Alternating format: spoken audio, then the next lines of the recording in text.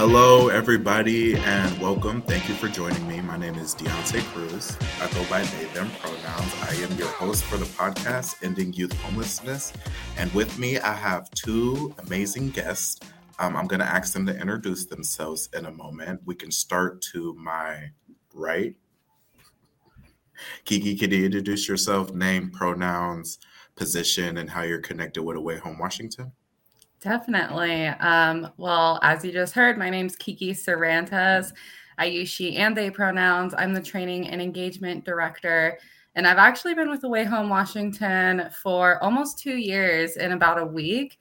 But I've been a director just since February when our little baby training and engagement department actually became a reality. Love it. And Anjali, what about you? My name is Anjali Riddick. I use she, her pronouns. I'm the Prevention and Diversion Training Manager, and I'm fairly new with only 5 months on Away Home Washington. All right. So first question, actually, I'm just going to dive right into it. First question is really targeted towards you, Kiki. You have an interesting sort of vantage point with the training and engagement department that we're launching with your tenure here at Washington. You sort of came in at an interesting time, right into some of the work that we're doing with diversion and prevention. So can you tell folks a little bit about your history with Away Home Washington, when you started, what was your role, and how it's evolved into what it is now? Yeah, and I'll do my best, but boy, have we been through a lot of changes, and we're still going through a lot of really good, exciting changes since I started. So like I said, I started in October 2020. So it was quite a wild time for us all in the middle of COVID and everything. And I was brought on specifically to help implement our what was called then the Centralized Diversion Fund, which we have since renamed to our Youth and Young Adult Homelessness Prevention and Diversion Fund. Back then, our whole organization was only 11 people, with me included and Deontay included. We only had we had 3 departments, and this program actually existed inside of our flagship program, the Anchor Community Initiative, which I know we've had a couple discussions on this podcast about before, so I won't go too much into that. But what I will say is that this tool, a centralized diversion fund, or really any flex fund as we see in our model, works really well and is intentionally created as a method and tool for communities to reduce and prevent homelessness in their communities. And so it was originally launched in our first anchor community, Spokane County, Yakima, Walla Walla, Pierce counties. And the fund amount was tied to their actively homeless number. So they had spent a good portion of their time already making their by names list, understanding who was coming into their actively homelessness system.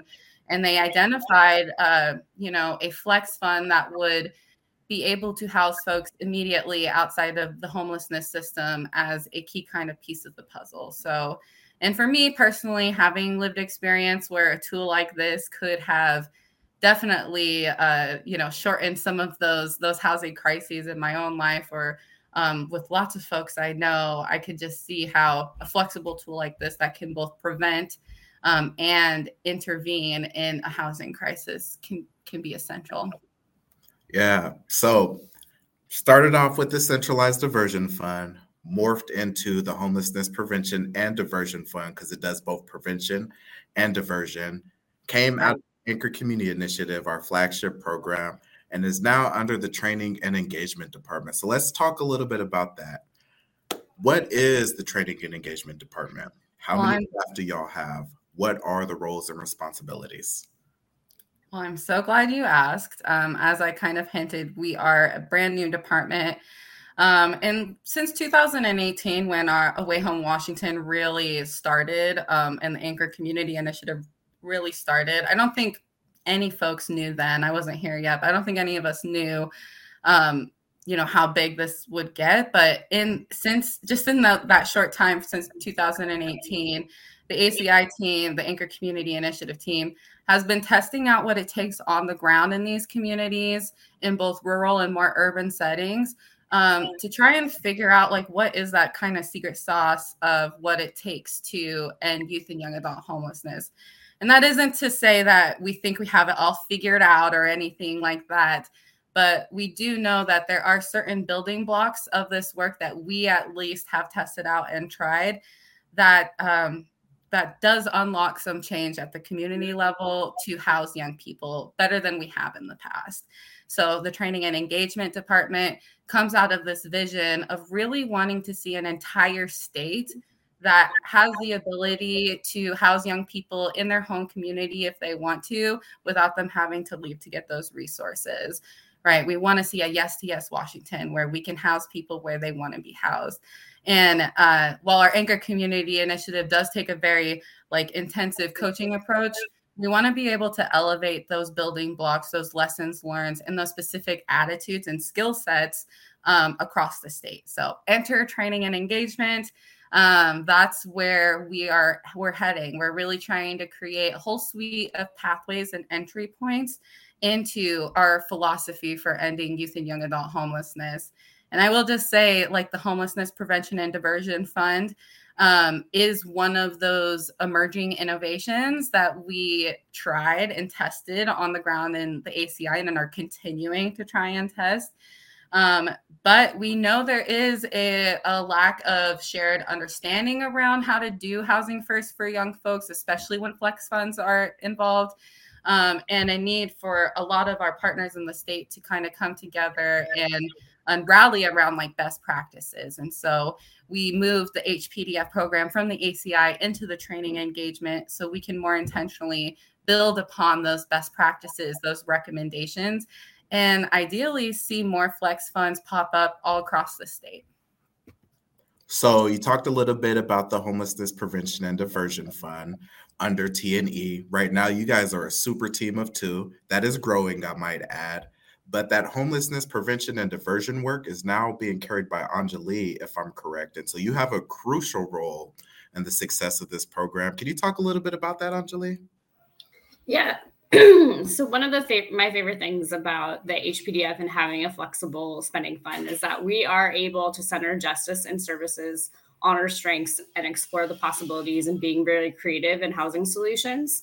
I really appreciate the fact that we're able to basically process a fund often within 2 days. So it's immediate, it's low barrier, it's accessible, and it really, really serves the needs outside of like long systems and wait lists and things like that can often like prevent somebody from being housed within the immediate need. So I'm incredibly excited to be part of this team and be part of the work because it truly is a fund that allows us to respond to a need and really truly prevent and divert the experience young people have with homelessness and systems of oppression and marginalized like youth. I don't like that term very much, but it does let us meet those needs.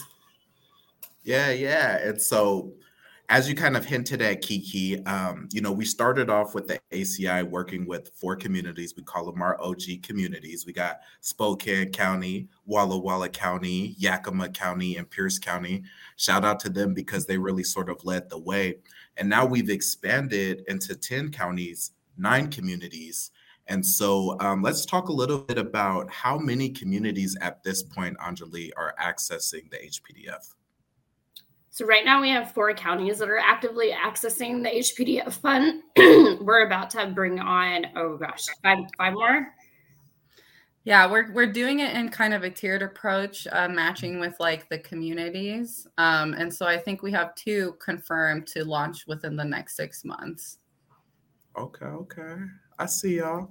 And so we don't want to just force that on them. We want to make sure that they're ready to receive that and that they're ready to implement that when they have all the resources and capacity necessary, which I think is smart. Kiki, I have peeped the early stages of the report. It is now out in the world. We kind of worked a little closely. I'm putting it out there.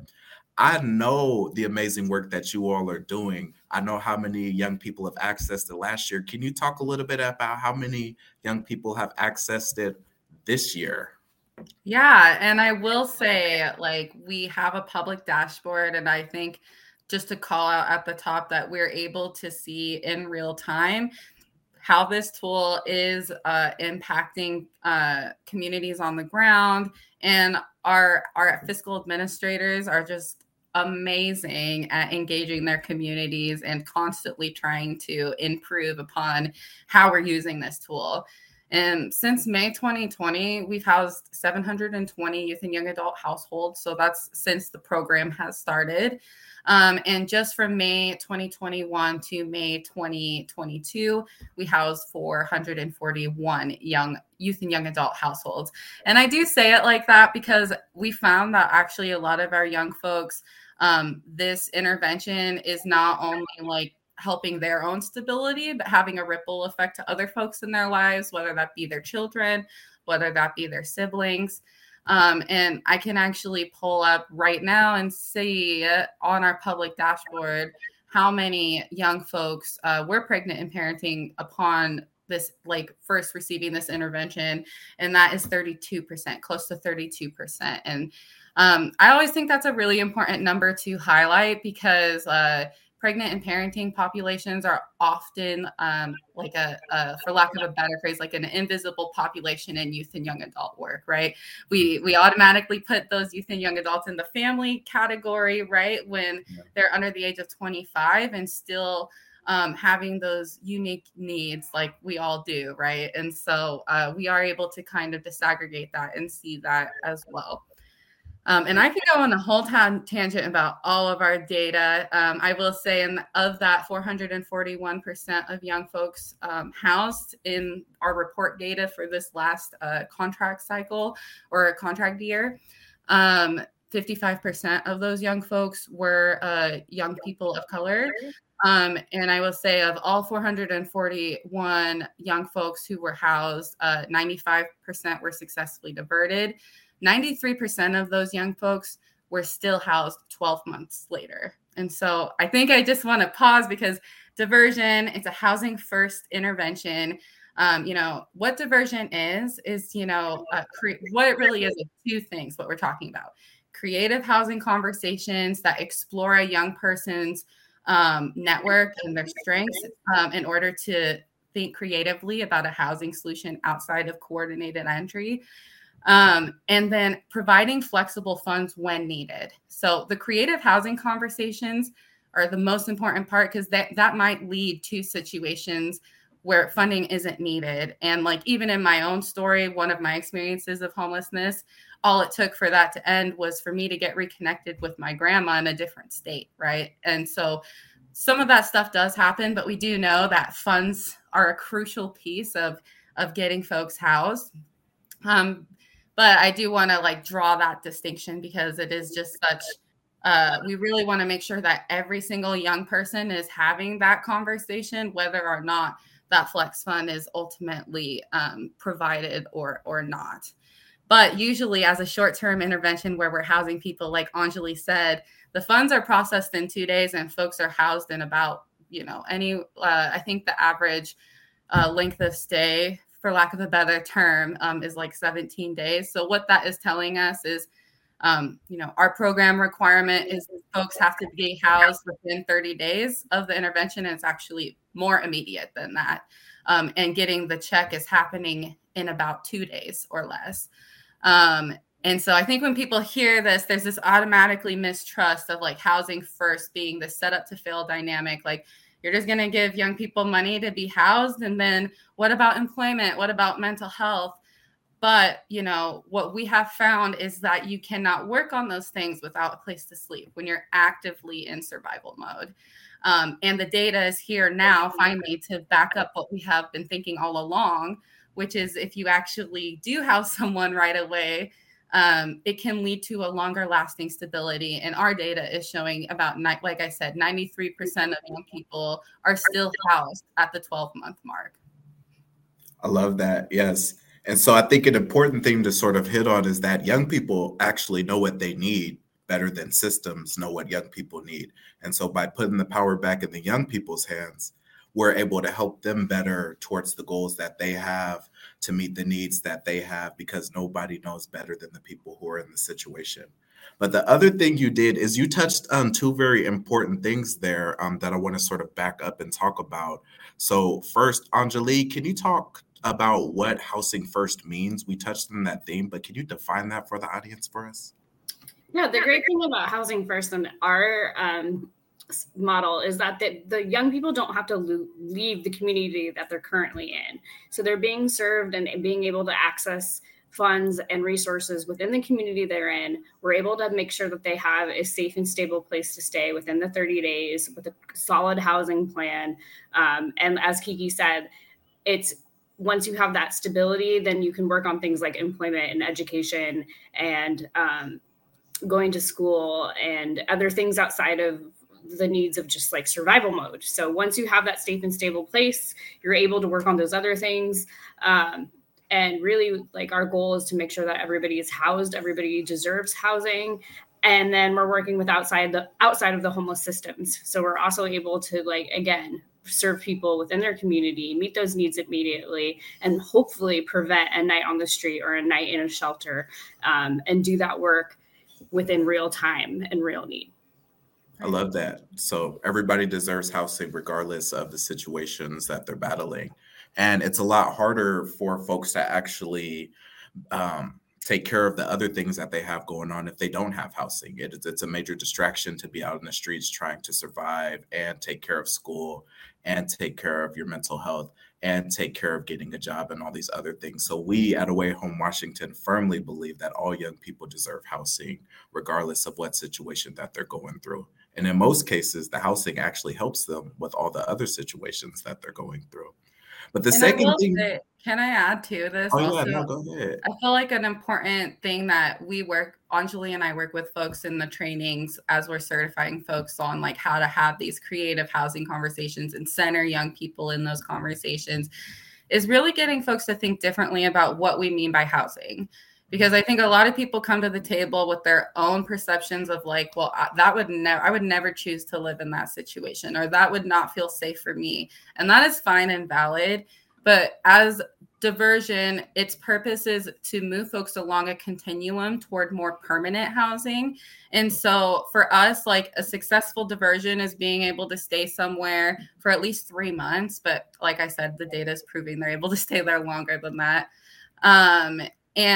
And home and housing is always defined by the young person. And so we see a lot of our fund requests are going to things like move-in costs, rental assistance, application fees, but we get totally outside of the box creative ideas that allow young people to bring their strengths, bring their skills, and really find a housing solution that works for them. And I know we use this one a lot, but one young person had a lot of construction skills, had a family member with an unfinished basement. And, like, after some conversation and some figuring out and a little bit of money to help in the meantime, diversion was able to buy that young person construction tools they needed to maintain employment as well as complete that basement. So they had a place to live. And we even encourage folks to, like, we've seen diversion be used to help young people stay in college when their financial aid didn't come through and their housing was on the line. We've seen young people use it to have to purchase an RV. They had a place to hook it up long term. They had running water, and this was the next step they needed. So I get really excited, and I know Anjali does too, about just the ability to get creative here. I love that. I love all the creative ways and solutions that we're housing young people, especially when these solutions come from the young people. But I do want to touch back on this other thing you talked about. So you talked about one, that we're having a lot of success with the HPDF in the communities that it is operating. But also there are other programs operating. And not to say that, like, HPDF is the answer, but we know that we have some good outcomes when compared to some of the more traditional outcomes. And for the folks who are watching this is your cue. Go check out the report. Go on our social media, sign up for our mailing list, get on that, get that report delivered directly to you. But for the folks who haven't seen that, Kiki, can you talk a little bit about how some of these outcomes stack up against traditional housing models, especially with the cost savings? Like, for me, that is such a huge thing. Yeah, 100%. And I do, before I jump in, want to acknowledge that our philosophy at Away Home Washington and with the Anchor community is we need to have a whole suite of program types and services that a young person can choose from to meet where they're at. Some people do need permanent supportive housing. Some people do need transitional living and longer term support. And sometimes like a light touch intervention, like how like this doesn't make sense. But because this is such a newer intervention in the whole landscape of youth work, at least since I've been here, I've only seen these kinds of things starting to pop up in like the last decade, the entire time I've been working in it. But, but still, they've really advanced in even just that time. And so it does it. So what diversion does, what these creative housing conversations do, they're driven by the young person, and we go through a series of engaging the young person, setting up a dynamic as a thought partner. So like making sure that we are very clearly not telling them what to do, but we're here to ask questions and whatnot. And then we spend a whole bunch of time actually creating like eco maps with young folks and having conversations and training people to have conversations that really answer the question, like, who would be upset if they knew you were here tonight, and building in plan A, plan B, and plan C around that. And so what it does is it effectively diverts or prevents someone from going into our HMIS, or homelessness management information system. It's like the way that folks are able to track homelessness in their communities. And it does flip the traditional like culture on its head, like where I think we all on here have experience in traditional youth work, where the adults in the room have all the answers, and we're like, well, you're only 21 and your brain's not fully developed, so actually you should try this out instead. But like you pointed out, Deontay, or I should say Ben, like you pointed out, Deontay, like only people who are like, we know what we need ourselves best, people in that experience. And the same is true for young people. And now with 2 years of data, we are able to see it more effectively in the communities that we serve, how that works. And I know I've been talking a lot, but the other key component, this isn't just a diversion program, it's a centralized program. And so it's not just like a fund that exists at one nonprofit in a county and then people have to get referred to it. No. We also flip that on its head, that traditional referral system. And we train a broad intersecting group of people in these counties. You don't have to have any formal title. We have everything from youth advisory board members, immigrant right council folks, tribal members, and then your more like obvious like homeless youth providers, schools folks, those kind of folks who are trained and actively having these conversations and using these funds with young folks. And the philosophy behind that is that young people are able to access what they need and hear about this fund with the people they trust, where they're already going, and who they feel comfortable with. Because anytime you refer someone through another program, that's just another opportunity to lose them and never hear from them again. Ooh. And I just want to add that the greatest thing about the HPDF or having a flexible spending fund is that we really honor that people need different things, people want different things, and we don't have a one size fits all, a cookie cutter model. We're able to really, like Kiki said, like find out what the youth needs in their mind and their perception and what works for them, and really be able to make that happen. It's 100% youth driven. And that's just incredibly cool because it empowers young people to know that they matter, that they have control over their lives and they're being supported. And we're here to make that happen with their vision in mind. Yes, I love that. We are here to make that happen because it takes a village. So let's talk about that. You talked about it a little bit, Kiki, but who are y'all working with? I know that we're working with OHY to get into the communities, OHY, the Office of Homeless Youth, housed in the Chamber of Commerce. You're also working with folks in the communities where HPDF is currently operating. Who are some of those folks and what does that relationship look like?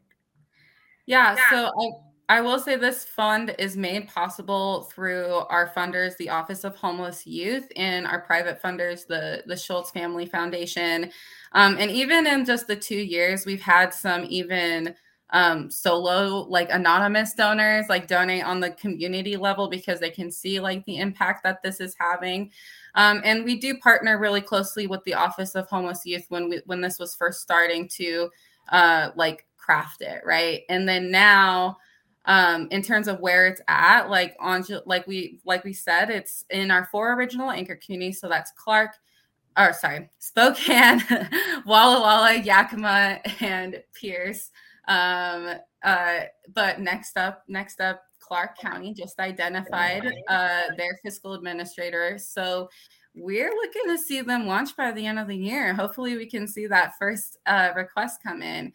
And then I don't want to put any more pressure on the other anchor communities because there's a couple more that we see, a couple more counties that we see launching. And so I do want to clarify that the HPDF is a program that exists very explicitly within our anchor communities because it is tied to being the by names list and being able to actively like reduce and end youth and young adult homelessness. But this work has inspired a whole other host of work in the state around this and in more partnerships. And so we are excited to continue exploring like flex funds. And we recently received a grant to help kind of scope up this type of work for a specific population, folks exiting systems of care into youth and young adult homelessness. So we're partnering very closely with Building Changes, who I have to just give a shout out to because Building Changes worked with Africatown to actually create the first ever centralized diversion fund in our state that really helped lay a lot of the foundations we were able to build upon.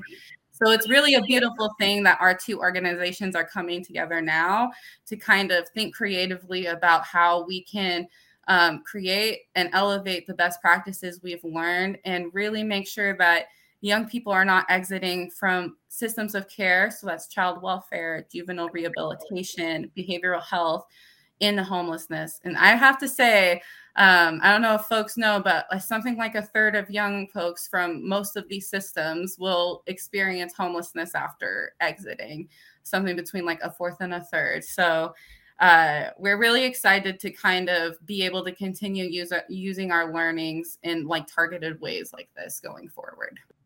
I love that. I love the idea of being able to break down those invisible barriers across counties and communities to be able to sort of implement whatever resources we need around the state to see homelessness end in our state as opposed to specific counties. So shout out to all the folks who have pioneered, a resource like the Centralized Diversion Fund before us, who have allowed us to be able to learn and build on top of that, for folks like Kiki and Anjali to be able to take those learnings and then implement those in our communities.